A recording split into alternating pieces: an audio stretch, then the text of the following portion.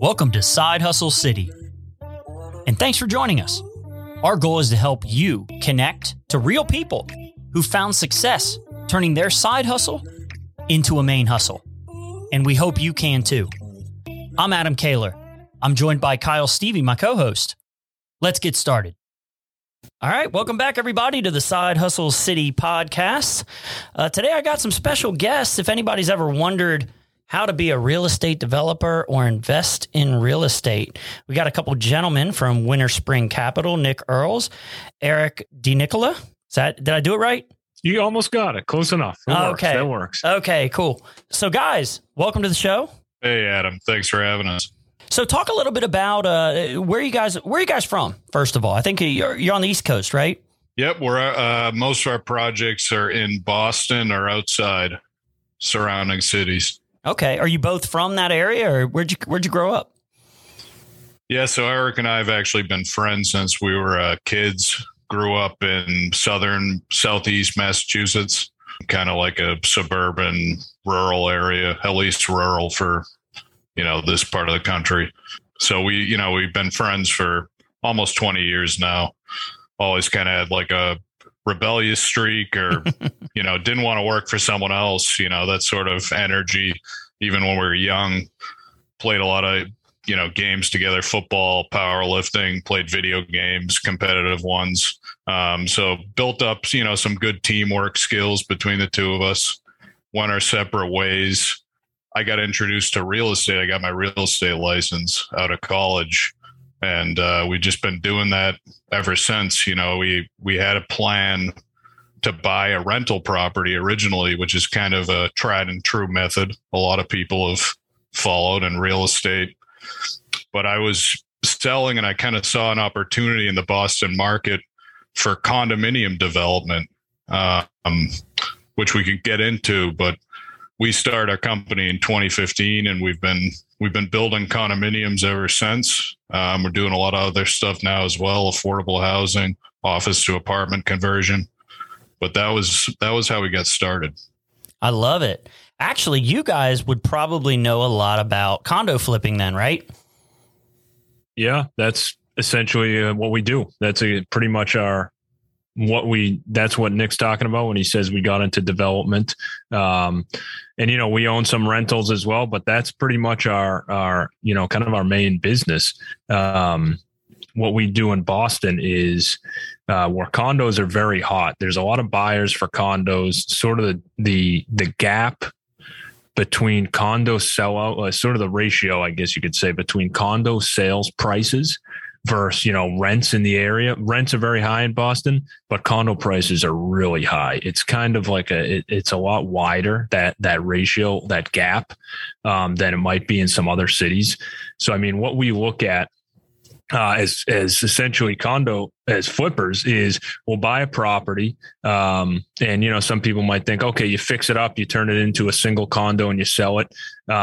We'll do is we'll find a property. Maybe there exists a single family house on it, a 2-family, a 3-family. Those are kind of typical in Boston. Any of those 3, and we'll sell it. We'll get it permitted for many more units, like 10 units. And so the way we do that is we'll say, okay, look, this exists on, say, like a 5,000 square foot lot, which isn't very big, but in Boston, that's, an okay size parcel of land. We'll go through a process where we kind of get it rezoned essentially. And that's kind of our expertise. It's a big, kind of long process, a political process where you say, okay, I'm allowed by the letter of the law here to do a 3-family structure. Now that could just be a single structure that's owned by someone and they rent out the 3 units as apartments, or you could convert it to condos and those 3 are individually owned condominium units. And the 3 separate owners maybe have a condominium association, something like that. So what we do is we'll add value by either knocking down the existing structure and building, say, a 5 to 10 unit building Our largest project is a 32 unit luxury condominium building. We're starting right now. But we'll figure out a way to say, okay, it costs this much. We know how much it costs us to construct it. And we know what we can sell these condos for. It's all kind of based on a per square foot basis. That's how we can estimate and project these projects and figure out how much profit we could make if it's a profitable project. And it's getting tougher and tougher in Boston. A lot of the inefficiencies have kind of been gobbled up. When you also got a bunch of supply chain issues right now too. I mean, the prices of things. I mean, for a while there, if you guys were buying lumber, maybe like 6 months ago, it was crazy. We kind of lucked out in terms of the lumber issue. The stage that a lot of our projects were at was either right before lumber or prior to that in permitting or kind of right after. It is a very unique situation that we found ourselves in with all our projects as far as lumber specifically. Now we've had an issue, not an issue, but we've, been subjected to the increases of a lot of other materials and logistical issues, supply chain issues that you're talking about, Adam. And that's very real and very true. And that does affect our industry big time. But it's just, it's stuff we have to work around. We figure out how to make it work. Maybe we change some of the material types we're using to make some of these projects work. Wow. So, okay, let's talk about just Boston specifically, like some numbers. So people, if they need to understand, like you guys are going in, you're buying probably already existing structures, correct? Yep. That's what you're saying. So you go in there, you buy these, you say, man, this place needs this much work. Maybe it's like an old one single family, or it's a place that you can get more units out of. However, what is the general price per square foot you pay? What is the price per square foot to redevelop? And then what is the price per square foot when you sell it on average? The price per square foot when you buy it will vary a lot because it'll depend on what you're buying. A lot of times we'll go in and say it's a single family and it's in a neighborhood where you've got an oversized lot. You could squeeze in 7, 8, 9, 10 units.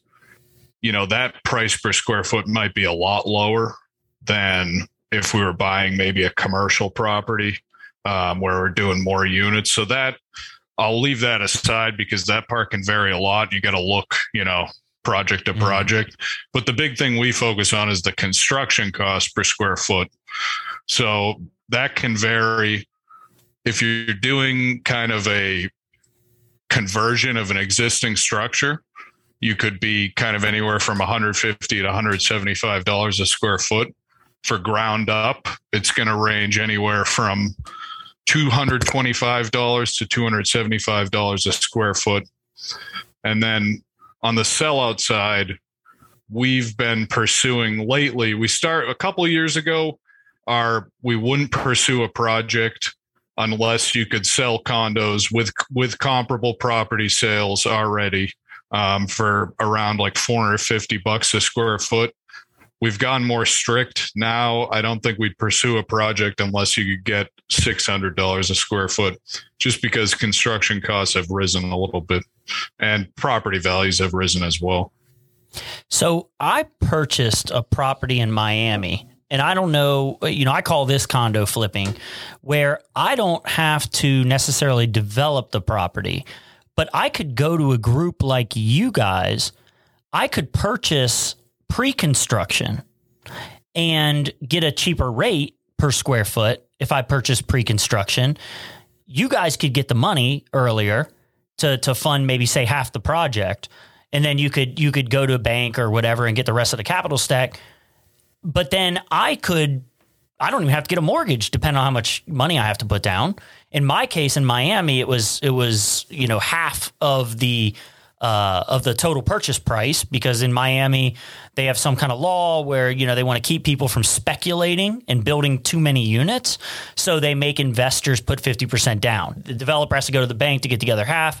So I put my 50% down, but this building is right in downtown Miami, super close to the People Mover, super close to the Bright Line train, right across the street essentially from where the Miami Heat play.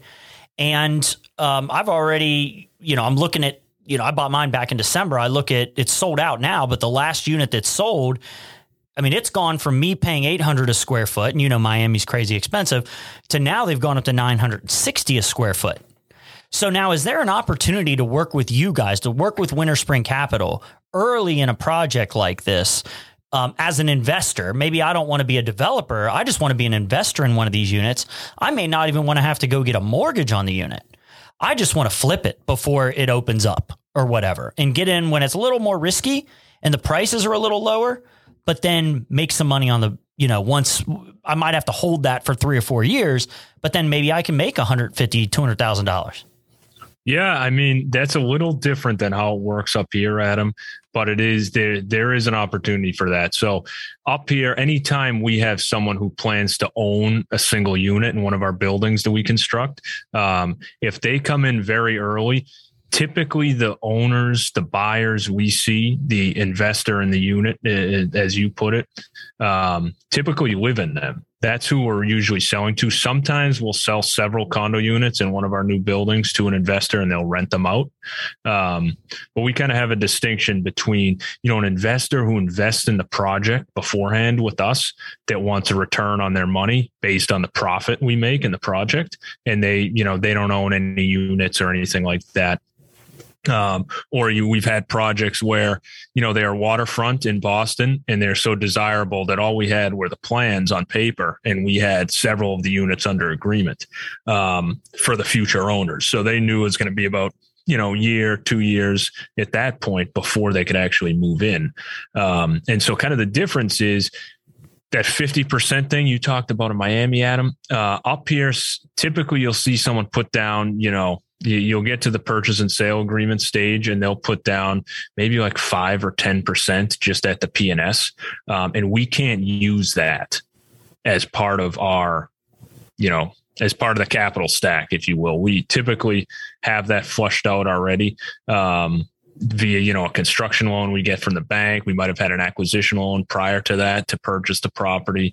Maybe we have a contingency where we don't even need to purchase the property till we're ready to build, just based on, what the seller has agreed to. So it's a little different up here how we do that. And we actually haven't had a situation where it's kind of been presented that way, where someone said, I want to buy this thing this early.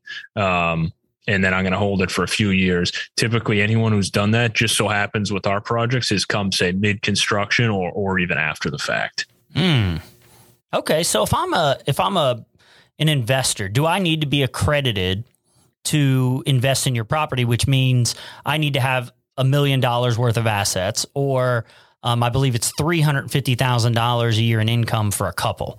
Do I need to be an accredited investor to get into your projects, or do you guys crowdfund? Yeah, so we do 506C filings in which you'd have to be an accredited investor. People we have kind of an existing relationship with already.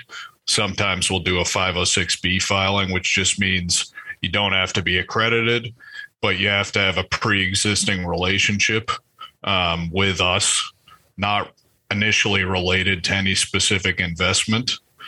So in that circumstance, you just have to qualify not as an accredited investor. I'm blanking on the exact term, but you just have to be a knowledgeable investor, I believe it is. And it just means you have some basic understanding of investment.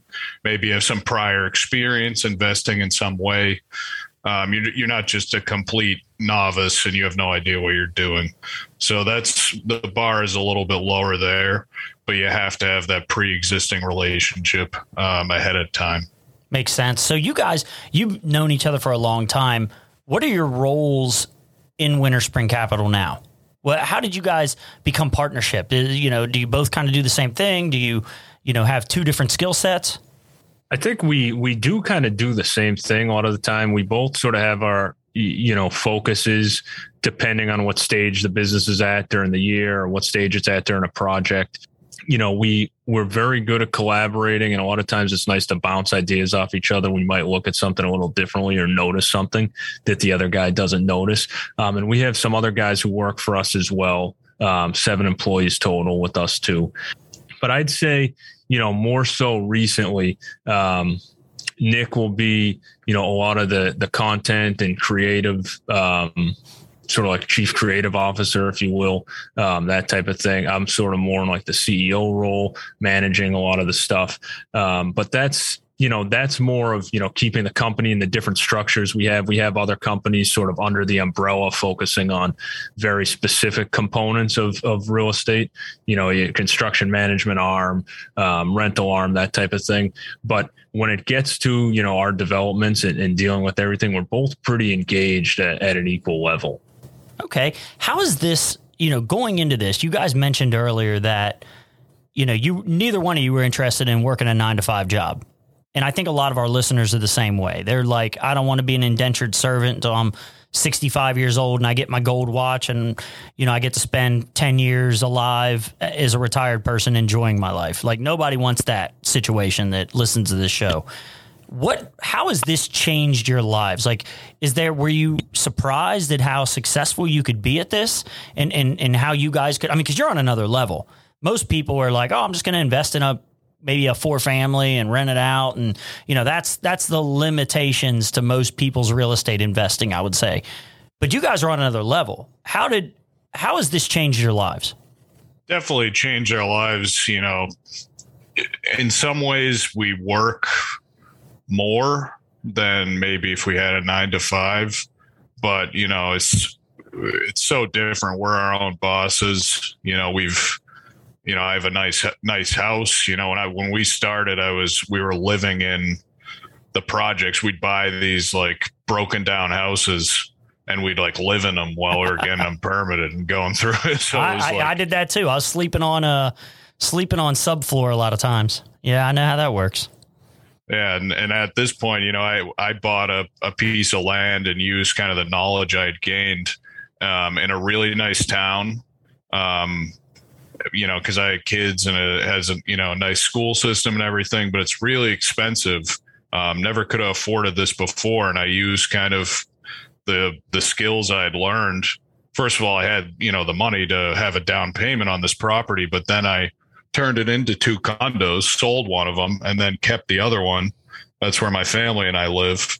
And we have, kind of a mortgage that's as if we're living, 2 hours out from the city in kind of the sticks or something, but we're living really in a nice neighborhood. So there's so many ways it's changed our lives. It comes down mostly to financial security, being involved with real estate, whether you're buying properties and you have a rental portfolio, which we have on the side, and you're getting that passive income. You're doing flips or condo development like we do, and you're getting kind of big cash infusions. Or if you're just a passive investor and you're investing, some every year that you put aside towards investments into real estate, it's really transformative, change your life entirely. And that's why, we've faced a lot of trials and it can be really stressful. You got to think vertically and horizontally and consider all things. And then something you never considered will happen and you got to keep getting back up on that horse. So it's definitely not easy, but if you're willing to, put up with all that, I think it's worth it for sure. I'd say, back to your original point of the 9-to-5, it's like my first minute at 9:01 of my first job out of college, I said, I can't do this till I'm 60. I knew I couldn't anyway, but I just, I still got a job and had this plan in the background that we were going to do something once we had enough money saved up. But I remember I was excited about it and then literally sat there and 1 minute in, I said, this is probably not, this is not going to, last. There's no way I can do this, for another 40 years at that point. So, the freedom that it gives you owning your own business, and doing something like this, it's like Nick said, there's times where we're working constantly and it feels like, geez, we need a break here and we don't usually get one. But then at the same time, you do control that. If you say, okay, look, we got to put the brakes on here for a second, you're allowed to do that. You're not beholden to anyone but yourself. Your investors, of course, depending on the project or who's involved. But as far as operating and running a company, it's great to run your own company. It really is. From a financial freedom perspective, that's been our goal the entire time. Get to the point of financial freedom, security, where we don't have any concerns. Our family doesn't have any concerns. And we're always striving to get to that point. allowed, like Nick said, he built his own house. It allowed me to buy a house when I was younger as well, probably more, sooner than I would have pictured. We have, kind of a situation where we're not nowhere close to our goals yet that we want to be at, but we set a really nice foundation and got the company to a point where we know we can achieve those if we continue along this path. And it's like, sometimes the risk is very high. We're very stressed out. We're taking on massive risks with some of the loans we take on with some of these projects. You're talking real serious numbers. You're putting, guarantees on these loans. So that type of stuff gets to you, sometimes keeps you up at night and you're thinking about it. But overall, it's far more than worth it, I would say. Well, I think that's one of the things that scares people is the risk and the responsibility of finishing something like what you guys have to do. I mean, every project, you've got to finish it. You've got to be a finisher to do what you guys do. And you've got investors that are relying on you to do your job, and a lot of money on the line. That I can imagine that just being crazy scary. Yeah, it was like there was all these tiers to it, because at first it was just our own money. And that was scary enough. And then we had investors involved, and it's like you got people who are depending on you that put your money on the line. But we've been fortunate enough, we've never lost money on a job. We've done 13 jobs so far. Got some big ones coming up, but we've been really conservative. And we've done our homework. We're willing to jump in and dive in, but we're very studious and we're always trying to learn new things.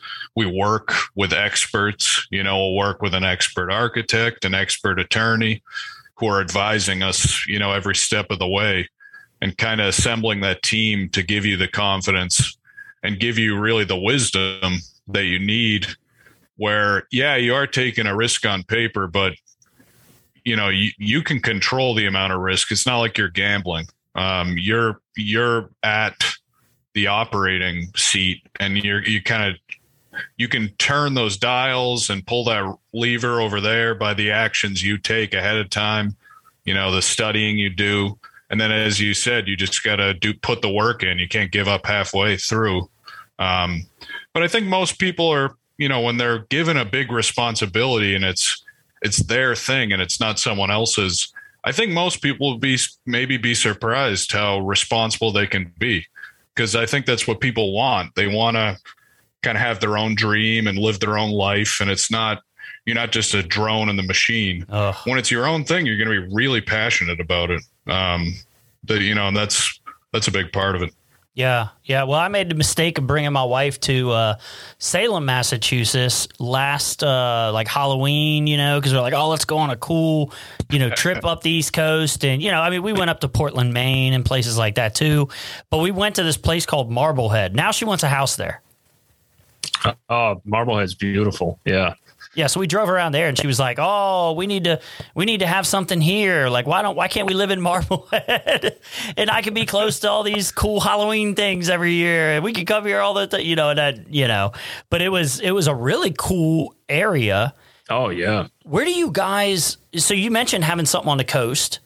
What do you go to, like neighborhoods, like established older neighborhoods like that? Like, how do you find your properties? Because I can almost imagine there's a lot of people out there doing this right now. And or something similar, maybe not to your level, but you got a lot of people who, they watch HGTV and Flip or whatever Fail or whatever in the world shows are out there. But, they all of a sudden think, oh, I could do that, right? And they're out here, doing, house flipping and stuff. So, it can be really, really competitive, especially in a city like Boston. Are you still looking inside of Boston, or do you find yourselves more and more going out to like more rural parts and suburban areas? Well, our focus has really been what's called urban infill projects. That's the majority of our projects in Boston. There's a lot of boroughs, neighborhoods of Boston, and they each have their own, specialties or uniqueness, price per square foot levels, that type of thing. And some don't meet the levels we need, some do.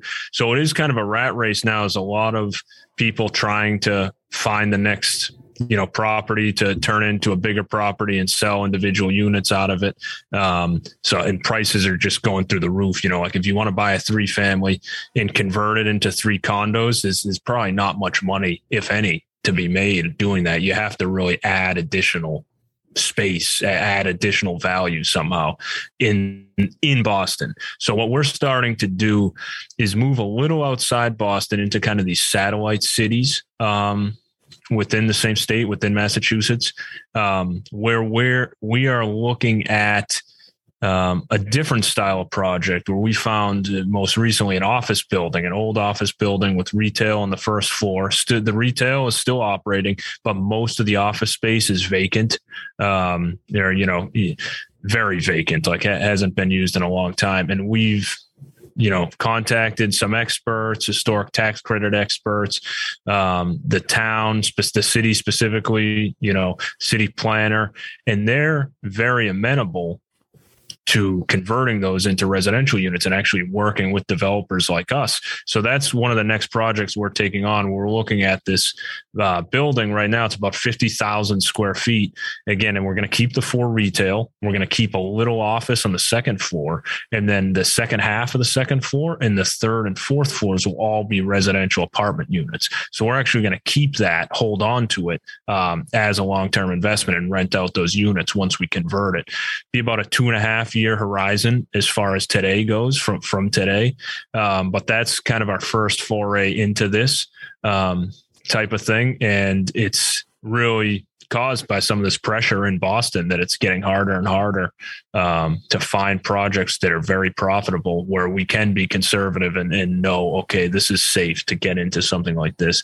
And because Boston it's getting very difficult to develop from sort of like a political standpoint, the city's becoming very anti-development. The neighbors are very anti-development. The city politicians back the neighbors because they want to get reelected, and it kind of makes the process of just saying, "Hey, look, I want to add residents to your neighborhood that want to move into Boston and want to buy these condos and live here."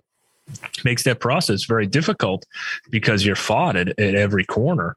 And what should be, a 3 or 4 month process to get your permit ends up usually now taking, say, 15 to 24 months, depending on the size of your project. Yeah. And it's causes holding costs to go up. And really that's part of the driving force of home prices in Boston, because the supply is being restricted by a lot of this red tape. So we're starting to move outside, kind of like you suggested, Adam. Yeah, I can feel it too, just politically. There's something going on right now, and I don't know, even in Cincinnati, I mean, and this is pretty, apolitical. Like it's purple. It's really purple here. In the city, it's pretty liberal, but we're on the border of Kentucky. So there's that.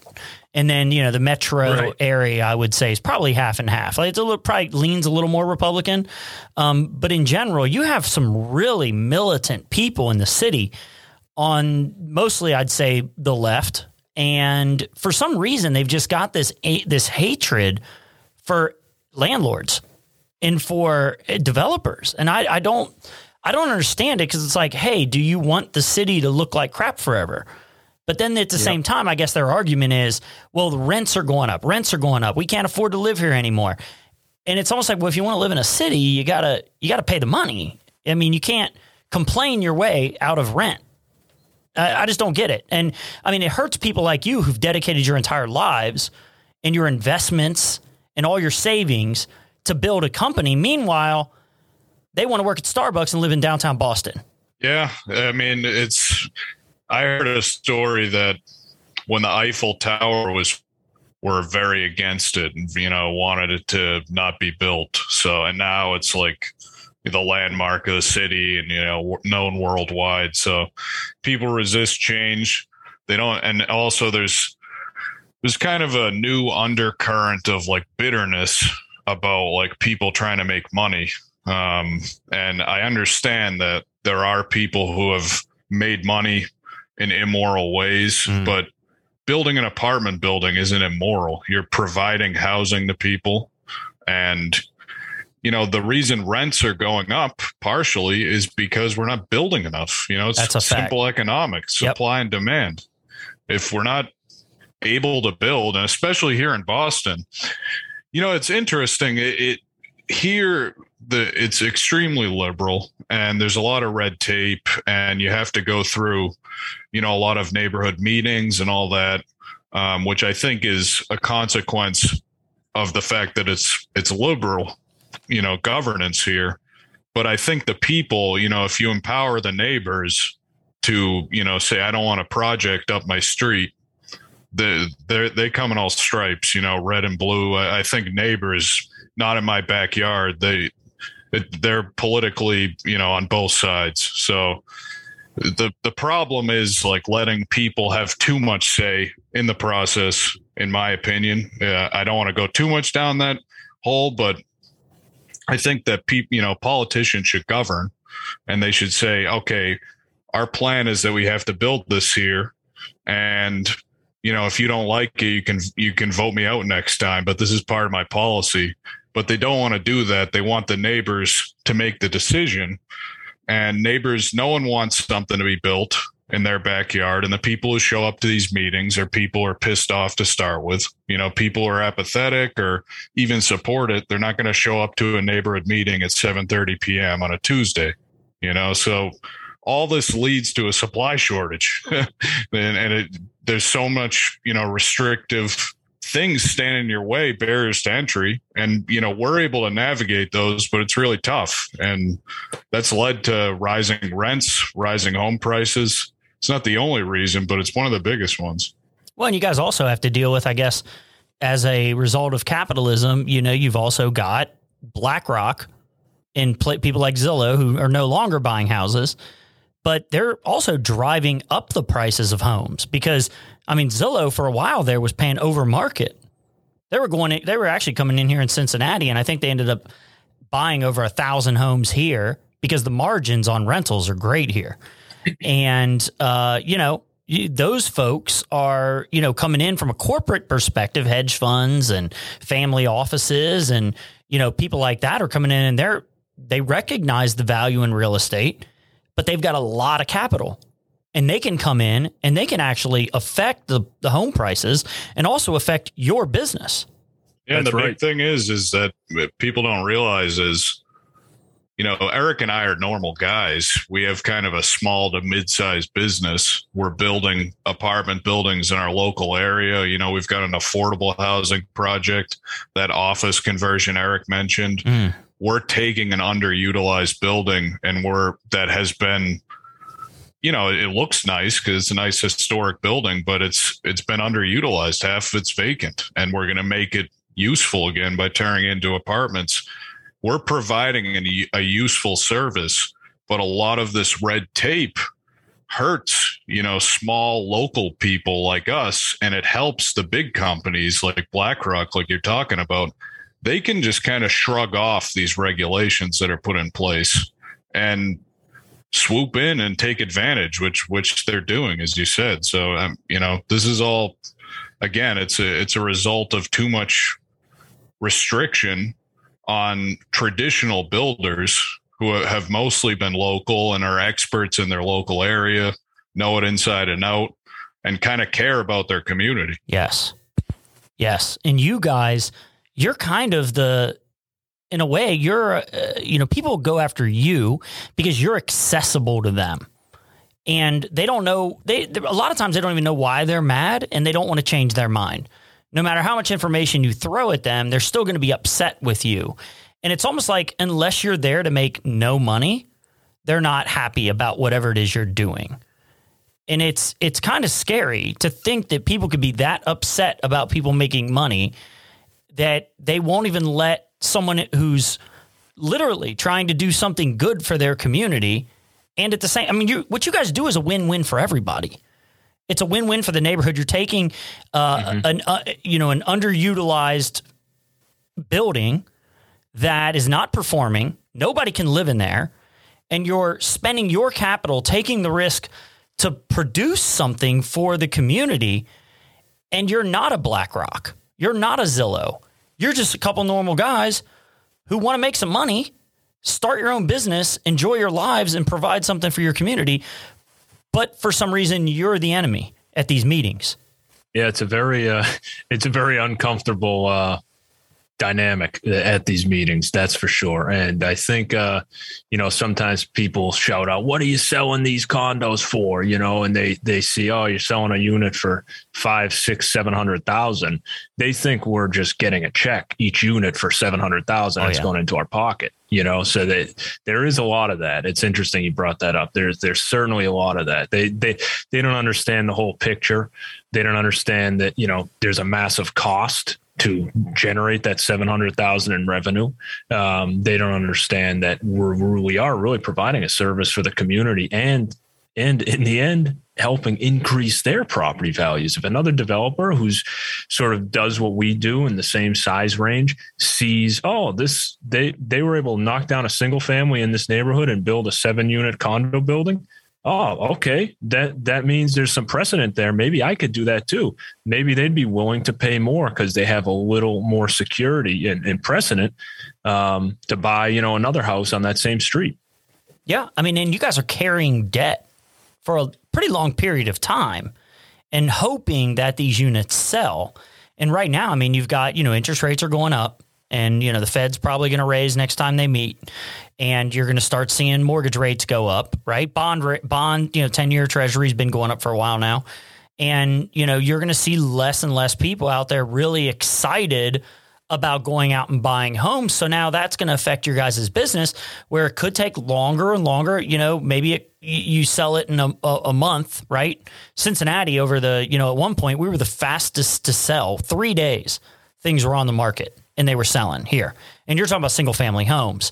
But I mean, a lot of times you guys have the responsibility of carrying this debt, no matter what the economic condition is at the time. You don't know what 6 months from now is going to look like. You're in the middle of a project. You're trying to pre-sell these properties. You may not sell it for a year, but meanwhile, you're sitting here carrying all this debt. There's no getting around it. It's, there's risks involved with it. And that's why, people will sit there in a chair and get mad at you at the end when you make money. But you had to take the risk to get to the end process where you make that money. So, yeah, you took a calculated risk and it worked out for you, because you were conservative and you planned for maybe there's a downturn or you planned for an event where things take a little longer to sell. Well, that's just you being a good business person. So you should be rewarded for that as far as I'm concerned. I'd agree with you on that. But I'd also agree that if I'm a real estate investor, if I'm looking to do what you guys do, I'd much rather invest in one of your projects, a couple guys who know Boston, know Massachusetts, right? I'd rather put the money with you, not have to take a lot of that risk and invest in one of your projects. And I feel like I'd just be a lot smarter that way.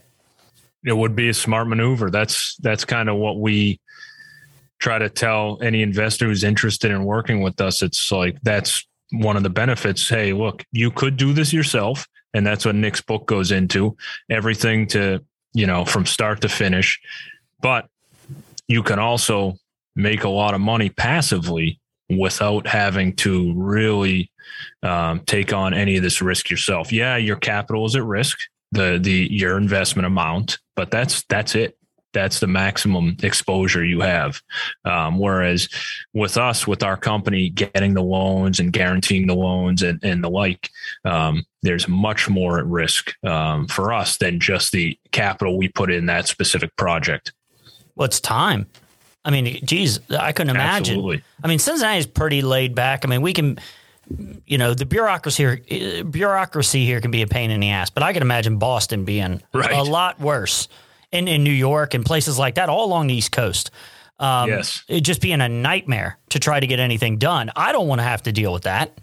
I mean, you guys are willing to deal with that. So, I mean, why not? Why do that? And plus, I'm in Cincinnati. You're in Boston. If I wanted to invest in something in Boston, I don't want to have to go to Boston every single time I got to meet with some bureaucrat about, a zoning change or something. Yeah, you're thinking correctly because those meetings are not enjoyable. So I wouldn't think so, to say the least. Yeah, but I mean, as Eric said, it's like we take on more risk, but the far bigger thing is the time even. So we're doing this full time and we've built up experience over the years other people like us. There's some people who don't develop it. They just buy existing properties and they kind of fix them up. They're called value add. There's a lot of different people you can invest with out in the real estate industry, but it's up to you. Do you want to take on a little bit more risk and do this full time and quit your day job? You can make more money, but you're the person who's last in line to get paid. You pay the bank, then you pay the investors, then you pay yourself. So the risk is higher to you.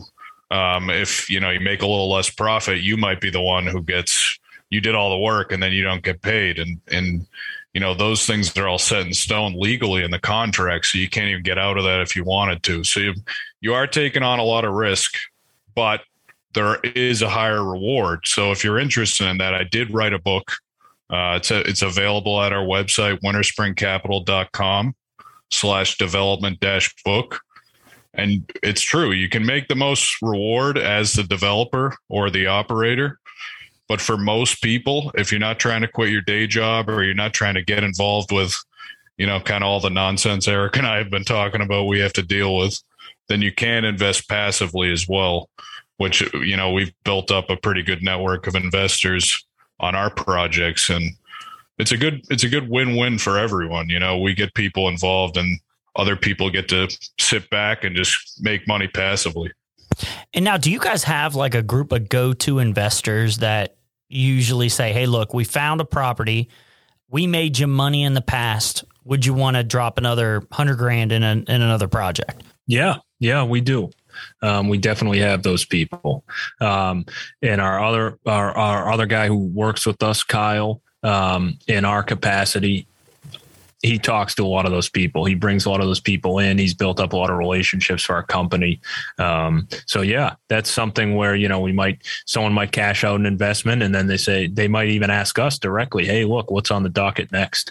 And we'll show them what we have available. Sometimes it compares to what they're in before. Sometimes maybe the anticipated return will be a bit lower, a bit higher.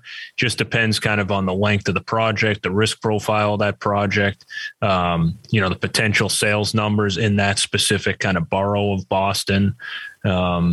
If it's something we're planning to hold on to after, so there's a lot of differences. It's always a per project thing. We can never say, hey, look, this will be your standard return. You're always going to get something like this. They're never, too out of whack. But if we're taking on, say, a really risky project, a really, kind of something that's very speculative in nature, we might offer, a better return to entice people or to sort of equate to that level of risk. Totally makes sense. So now tell me, what was the inspiration for the book? Yeah. So, we kind of spent the first few years in our company. We had no brand, we had no marketing. And I think that was to our detriment. And I noticed, what I call the karma economy. People are putting out free information about the area of their expertise. And that kind of builds a brand around yourself. You have this knowledge that you have in your head, and maybe there's not really a book. Like in my case, I don't think there's a specific book on getting, projects permitted and developed for condominium development out there, especially in kind of these cities where there's a lot of red tape. It's a very specific knowledge, but it's profitable knowledge a lot of people are interested in. So you build the brand around yourself. And lots of stuff can come to you that way. Deals have come to us. We look more legitimate because we've established ourselves as thought leaders in this area. So a lot of benefits to that. Yeah, I think it's kind of a marketing thing when I'm being honest with you. But I'm happy if 99% of the people read the book and they don't come back to me. They don't give me a deal. They don't invest. They start their own company. That makes me pretty happy. So I think it's kind of a win-win. I like this kind of karma economy approach to things. I love it. So now I appreciate it, guys. I love that you came on the show. I love that you're being so candid with us about, how hard it is to get this stuff off the ground. It's not all, peaches and roses out here. It can be tough. So once again, just tell everybody where they can find the book, how they can invest, what opportunities you guys have right now open to investors. You can get the book at winterspringcapital.com/development-book. And then on our website, winterspringcapital.com, you can sign up as an investor if you're interested. and you can see our upcoming opportunities right now. We're just about finished raising for a 32 unit condo development in a part of Boston, 5 minutes from Harvard, MIT, really big life sciences area. So that's kind of a luxury condominium development. And then our upcoming investment opportunity that we'll be unveiling soon is an office conversion in a satellite city of Boston that we were talking about earlier. That'll be 31 units.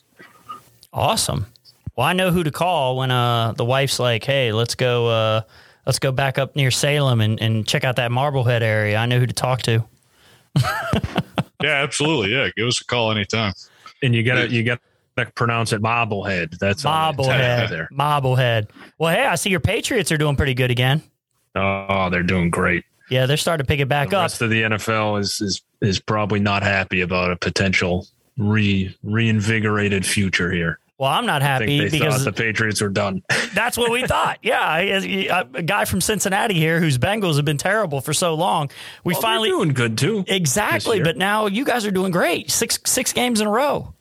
Maybe a Mac and Joe, AFC Championship. Never know. There you go. Well, root for my Bearcats in the NCAA football playoff.